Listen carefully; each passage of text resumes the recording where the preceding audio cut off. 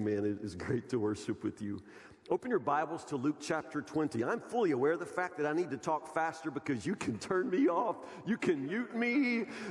You can switch over, be watching, some episode of something real fast. I get that. I know that. But I really appreciate your commitment to worship and to be with us today. Let's jump into Luke chapter 20. This just happens to be where we're leaving off. Those of you who are a part of our local church family, we've been going through the Gospel of Luke for weeks, and this just happens to be where we are today, so it happens to be where I'll preach. Tomorrow morning at 10 o'clock, I'll pick up in verse 27, but for now, let's look at verses 20 to 26 and talk about God and country. It's probably good that a lot of us are not in the room. Politics gets pretty heated for some of us. Probably no more so than my grandfather. There's never been a Democrat alive as passionate as my grandfather was back in the day. It's probably better that he's gone because I don't think he could live through the kind of polarization that we have these days. My grandfather loved this country very, very much, and he taught me to love the country. I remember being at his house and watching television with him when the conventions would come on, the Republican or the Democrat convention. And my grandfather would just go crazy about this stuff. He would turn the TV up really, really loud and then talk back to it. The politicians would talk and he'd talk back to them. If they said something that he liked, he'd light a cigarette and hoot and holler. And if they said something that he did not like, he would cuss and cuss and cuss. My grandfather was way into it. Until the day he died, I never really knew if my grandfather was a Christian, but I knew he was a Democrat. And I knew that he wanted me to be a Democrat too. I don't exaggerate when I say that in some ways for non-believers like my grandfather, politics can become a kind of religion. And I think for him in some ways it was. My grandfather had on his bedroom wall this paper calendar that was already old, but it had all of the U.S. presidents there. And my grandfather would get into, some sort of conversation with me when he would want to tell me who was president when something happened. And I didn't care, but he wanted me to know who was president. And so he would pull out that calendar, go get it off the wall, and we'd have to start at George Washington and go all the way through all the presidents. And I think my grandfather lived to see Jimmy Carter. I think that was his last president. It was amazing that generation, the way they loved the country, the way they supported the country, the way they loved their party, but at the same time loved all the presidents. It's an interesting thing to see. Our situation today is very different. And as I say, I don't know what my grandfather would say about it all. I think he'd have some cuss words for all of us. But Jesus has interesting things to say in Luke chapter 20 when the question is posed for him. The important thing to remember as we jump into this passage today is that when it comes to God and country, you must not give to one what belongs to the other. This is the basic principle. You must not give to one what belongs to the other. This is what Jesus is going to teach in Luke chapter 20. We're going to start in verse 20, so read along with me. Luke chapter 20, verse 20.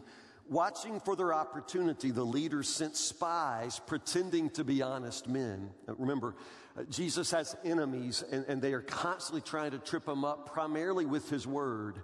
If they could get Jesus to utter some unguarded word, if they could get Jesus to contradict himself, contradict the Old Testament law, if they could get Jesus to trip up in his word because they recognize that his word is his authority. Understand that? And so they're always trying to get Jesus to somehow make a mistake, find fault in his word and what he says. So now, they tried to get Jesus to say something that could be reported to the Roman governor so he would arrest Jesus. Teacher, they said, we know that you speak and teach what is right. They're beginning with flattery. We know that you speak and teach what is right and are not influenced by what others think. You teach the way of God truthfully. Now tell us, is it right for us to pay taxes to Caesar or not? Jesus saw through their trickery and said, show me a Roman coin. Whose picture and title are stamped on it? Caesar's, they replied. Well then, Jesus said, render to Caesar what belongs to Caesar, Render to God what belongs to God. So they failed to trap him by what he said in front of the people. Instead, they were amazed by his answer, and they became silent. Give to Caesar what belongs to Caesar, and give to God what belongs to God. It probably helps to know a little bit about the political situation in Jesus' day. The politics of ancient Palestine were something like you and I could probably not really imagine. Remember that Palestine, Israel, has been taken over by the Roman Empire. Most of the Western world was overtaken by the Roman Empire in those days, and the Jews greatly resented that. Remember that the Jews, among all people, were monotheists. They believed that there was one God and that their God was the only God. And so to see suddenly their land taken over by pagans, by those who worship many, many, many idols and false gods, that was a deep insult to the Jewish people. On top of that, the Roman emperor called himself divine. He would call himself God. Caesar is Lord, they would say, throughout the empire. They would appoint local governors to rule the far-flung reaches of the empire. And Palestine, Israel had at that time Roman governors that were appointed. Governors that you know, like Pontius Pilate or King Herod. King Herod was an evil, brutal, he was an insane man, but at the very same time, he happened to be a pretty good administrator. He knew how to keep the people happy. And so he would launch building programs. He would do all sorts of things to take care of the people. He would always provide food and famine and clothing and calamity. I mean, Herod always knew how to keep the people happy. And it put the Jewish people in quite a dilemma. Because on the one hand, they could not stand Roman presence. They couldn't stand enemy occupation. They could not abide the fact that they were no longer running their own nation, following the laws of the Lord according to their own integrity. They were somehow always controlled by Rome, and they despised it. With that, though, there were parties that would sort of divide up and form. There were the zealots, and the zealots were those who would absolutely go to war. They would start the war. They would carry arms and always waiting for somehow the spark that would start the fire that would burn Rome to the ground. That they wanted to be a part of that. The zealots were fiercely opposed to Rome. Now, on the other hand, there's a party called the Herodians. Herodians were very, very devoted to King Herod. They loved Herod. They thought that Herod was actually good for the Jewish people. They thought that he was good for the nation. And so therefore they supported Herod. I mean, with full throats, with passion. The Herodians loved Herod, and everybody else was kind of in the middle. Just understand, in Jesus' day, politics had become nasty, divisive, and volatile. That sound familiar? I mean, nasty, divisive, and volatile. Now, we think that would describe our day and time, but I don't know if we have any idea how nasty, divisive, and volatile it was on this particular day when the enemies of Jesus want to trap him in what he would say. And they recognize that if you really want to set a trap for a man in public in what he's going to say, then why don't we just toss him a political question? It's a political question in public. And notice how they warm him up for it, that they say, Jesus, we know that you speak and teach what is right. And we know that you're not influenced by what people think. You know, they're backing you into a corner there because it's really, really hard not to be influenced by what people think when you know good and well that anything you say is about to make a whole lot of people very unhappy. And this is the nature of this question. It's sort of a lose-lose, because the question is political. It's sort of like in our day, you can't win. We're so divided, it's so nasty, it's so volatile that whatever you say, you're about to make about half the people really, really angry. Which is part of why I'm glad I'm standing in a mostly empty room today, as a matter of fact, to talk about politics. It's probably good that some of you are home. And you're probably, doing me like my grandfather used to do. I get it, I understand. But can we just talk about what the Word of God says today? Because Jesus actually is brilliant when they toss him this live grenade of a question. Now, it has to do with taxes. Everybody hates taxes. I mean, nobody likes taxes, but I'm telling you, you have no idea how much the Jewish people hated taxes. Before the Roman Empire, honestly, most people didn't even need money. They were fishermen. They were farmers. They didn't really even carry cash money. They didn't need it. They could trade and barter their way through their entire life. They didn't even need money. And then the Roman Empire comes along, and now you have to have taxes. You have to pay taxes to the emperor, whom you despise, and you have to pay taxes with his money that you don't even want to carry. Now, understand something about the money. It's important because in a moment Jesus is going to say, hey, toss me a coin. The coin is a Roman coin. It has Caesar's picture on it. His picture.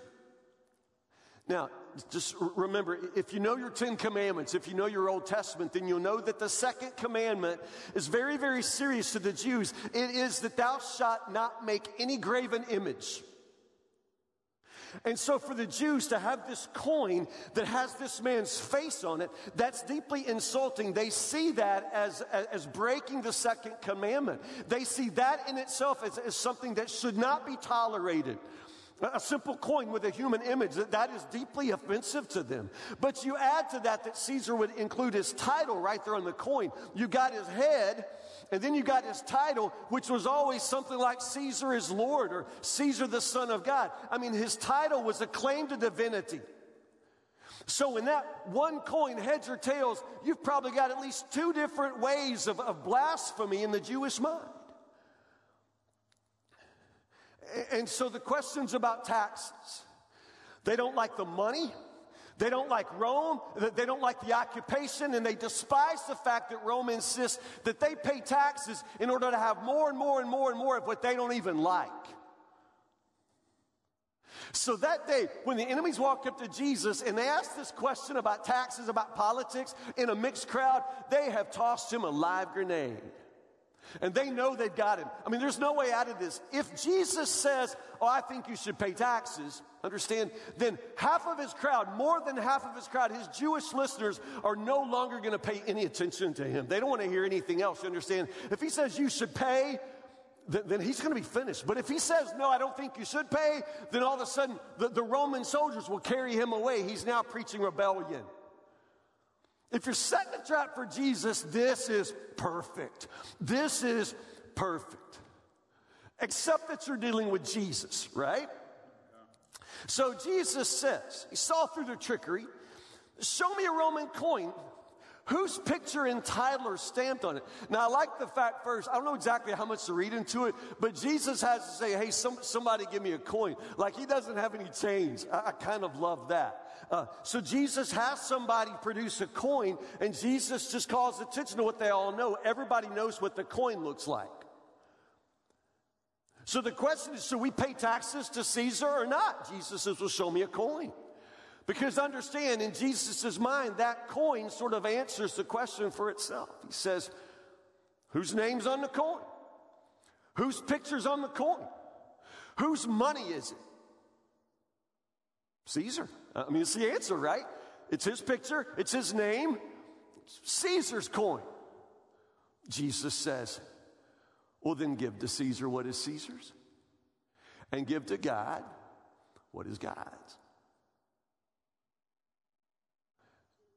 That they didn't see that answer coming. That's not the answer they expected. That's actually brilliant. No, what exactly, though, is Jesus saying?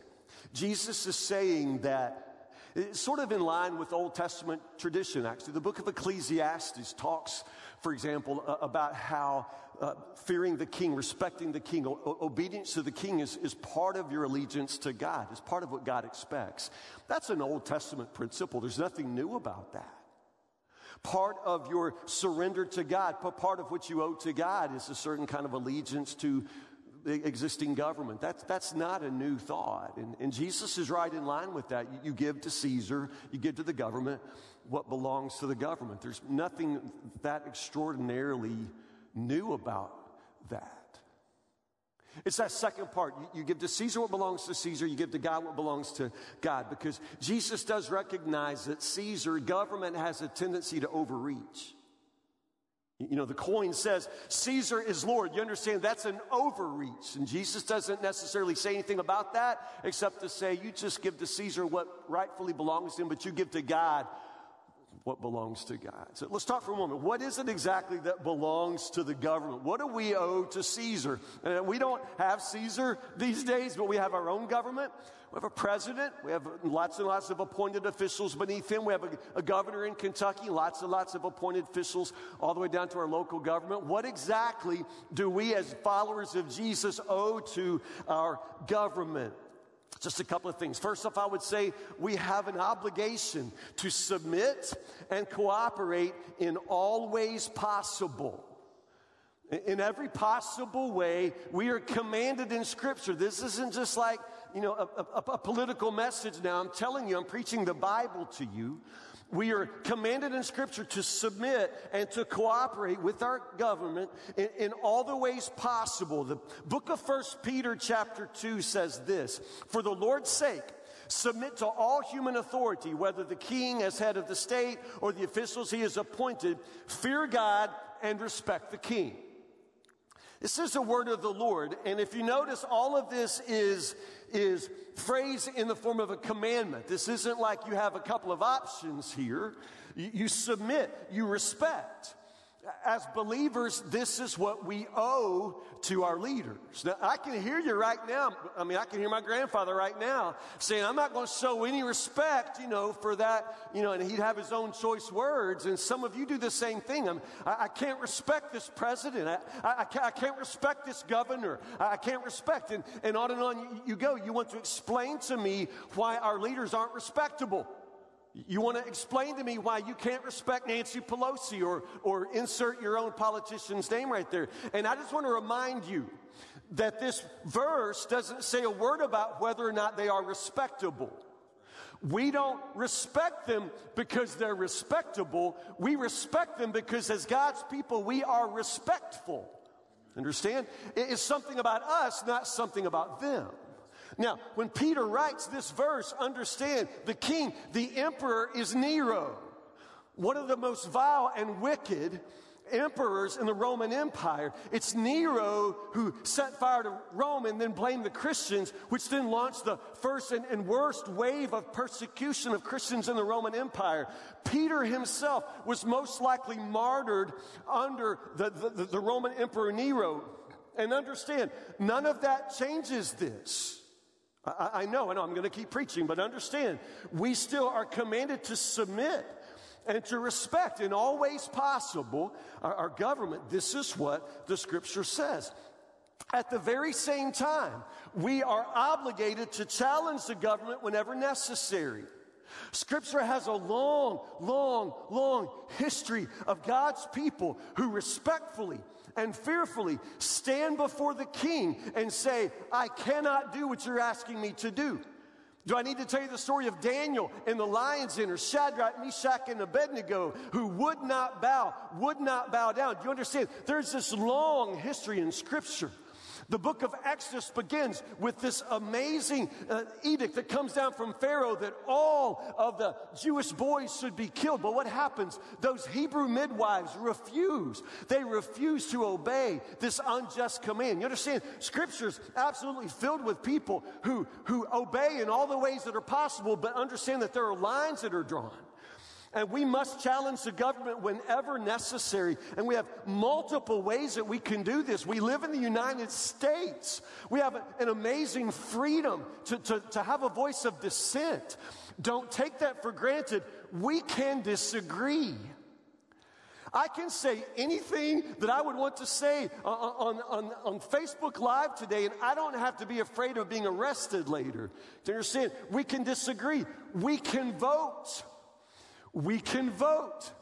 It's an amazing privilege. It's an amazing power that not everybody on the planet possesses. You have this ability to vote. You can protest. You can march. You can boycott. You can do all sorts of things. Understand, this is a free country. And as Christians, sometimes we are obligated to call attention to injustice, to unjust laws. And we can disobey. We can disobey. When the law of God is contradicted by the law of our government, we absolutely must obey God rather than men. Isn't that what the scripture says? We can disobey. At the very same time, this long, long history of Christian civil disobedience, we've also always recognized that we can disobey while at the same time being submissive and respectful. In other words, we disobey and we accept the consequences of that. I mean, think about the civil rights movement where godly African-American men and women, they called attention to unjust laws by disobeying them. At the very same time, they were thrown into jail. They accepted those consequences. But that peaceful disobedience called attention to laws that were absolutely unjust. And through their submission and at the same time disobedience, they changed the world. Don't think that this doesn't have power. Don't think that obedience to God's law doesn't have power that can absolutely turn upside down the laws of man. I'm telling you, this is what the Word of God says. What else do we owe to Caesar? Well, we're supposed to pray. I mean, the scripture says that we must pray for our leaders at all times. Pray for leaders at all times. If talking about 1 Timothy chapter 2, I think it's verses 1 and 2. We're commanded to pray for our leaders at all times. Pray for leaders. I'm telling you right now, some of you have said the name Donald Trump more this week than you said the name of Jesus. And there's something profoundly wrong with that. Understand? Jesus is the one who has your heart, but honestly, it's a politician, it's a leader, it's Brashear, it's somebody else that for you just continues to occupy your thoughts. I'm telling you, why don't you stop just complaining? And why don't you stop just continuing to run your mouth and continuing to call attention to your displeasure? Your first obligation as a believer is to pray. Pray for our leaders at all times. You should stop and pray. I mean, you're watching the news now, probably now more than ever, and it just gets your blood pressure going. You know, why don't you turn that off sometimes and just pray? This isn't really just an option. I'm not talking about how to manage your stress. I'm telling you how to be obedient to what God's Word says at all times, in all seasons, whether your favorite politician is in office or not. Whether the nation is in crisis or not, we are told to pray for leaders at all times. You have an obligation to pray. The amazing part of that in the book of 1 Timothy is that the goal for that is not just so that we can all live in peace and harmony. It's not just that we can have, nicely paved streets and sidewalks and public parks. That's not the goal. I mean, in Scripture, the goal is always the salvation of the world. So in the book of Timothy, we're told to pray for our leaders because that's going to be good for the gospel. A peaceful state of the union is good for the gospel. It's very, very difficult for people to think about spiritual needs when their physical needs are threatened. And so we pray for the good of the nation in which we live. We pray for our leaders by name at all times because this is what's good for the gospel. This is what allows the peace and the harmony that allows the church to do its work by the power of the Holy Spirit. Do you understand? This is good for the gospel. So render unto Caesar the things that belong to Caesar, but then give to God what belongs to God. Let's talk a little bit about that. First off, just a few words of advice for you. First off, don't put strong hope in weak people. And they're all weak people. I don't know how you like all the politicians in power. I'm sure you have different opinions like we all do, but I'm telling you, they're all sinners. They're all weak people. And you must not put strong hope in weak people. You put your hope in Jesus. You put your hope in Jesus. Right now, I'm praying with all of my heart that our leaders will make good decisions and guide us out of this crisis. But at the very same time, my hope is in Jesus. I don't trust their wisdom. I'm praying that they get wisdom from above. You understand? I'm not putting strong hope in weak people. I mean, I've had as much difficulty with our government as everybody else. I've tried to renew my driver's license before. I mean, it doesn't always run like a finely oiled machine. You don't put strong hope in weak people. I know you're thinking, man, if I could just get my person in power. I know. I'm telling you, the next person in power will be just as weak as the present person in power. They're all weak people. You put your hope in Jesus. You must not expect any party or politician to make you happy. I don't care what party, I don't care what politician. They will not make you happy. Only Jesus will never disappoint you. He's the only one who's never going to disappoint you. Oh, one more thing. Your primary allegiance is already pledged. Your primary allegiance, I'm talking to believers now, is already pledged. It's part of the unspoken wonder of this little object lesson that Jesus uses in this moment of question. When they say, should we pay taxes or not? And Jesus says, show me a coin. And whose image is on the coin? And they say, well, that's Caesar's image. And so Jesus says, well, you just give to Caesar what belongs to him. That's obviously his coin, right? But the important thing for you to realize is, in whose image are you created? Whose image is marked in you? According to Scripture, we are all created in the very image of God. You bear the image of God. So if we're going to give to Caesar what belongs to Caesar, understand your allegiance is already spoken for. Your allegiance is already given. You belong to God. He bought you with a price. You understand? You belong to Him.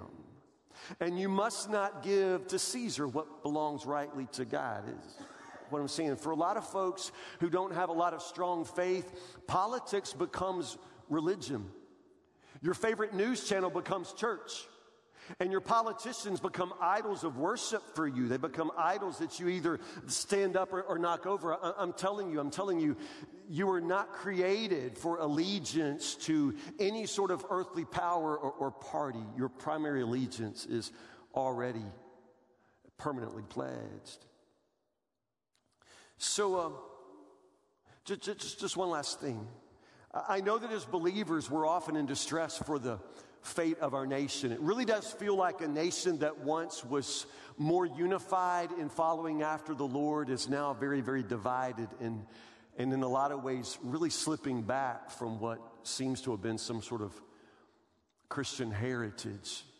I just want to remind you that if that is true, if America has lost its spiritual footing, it's not because the government lost its spiritual footing.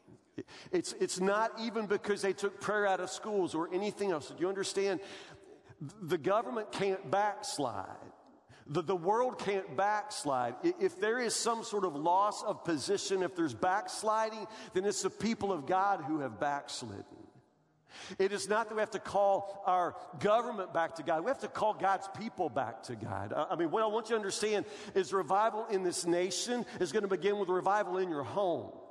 The people you're gathered around this screen right now, you understand? That's where it begins.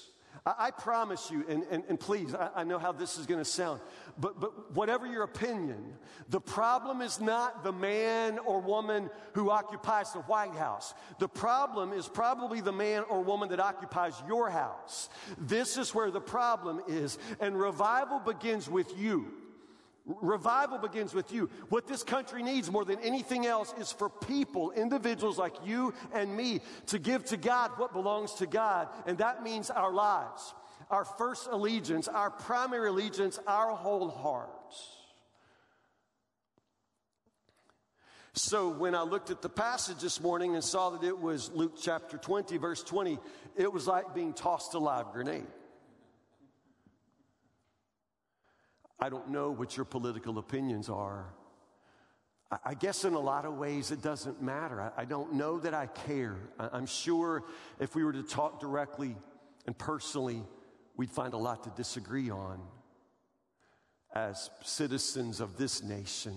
But as citizens of heaven, as believers whose primary allegiance is pledged to the Lord Jesus Christ, the Lord of all, before whom every knee shall bow and every tongue confess one day that He and He alone is Lord. You know, when it comes to Jesus, I think that's where we find our unity. This nation is divided and politics is nasty and divisive and volatile. And I'm telling you, only Jesus can bring us together.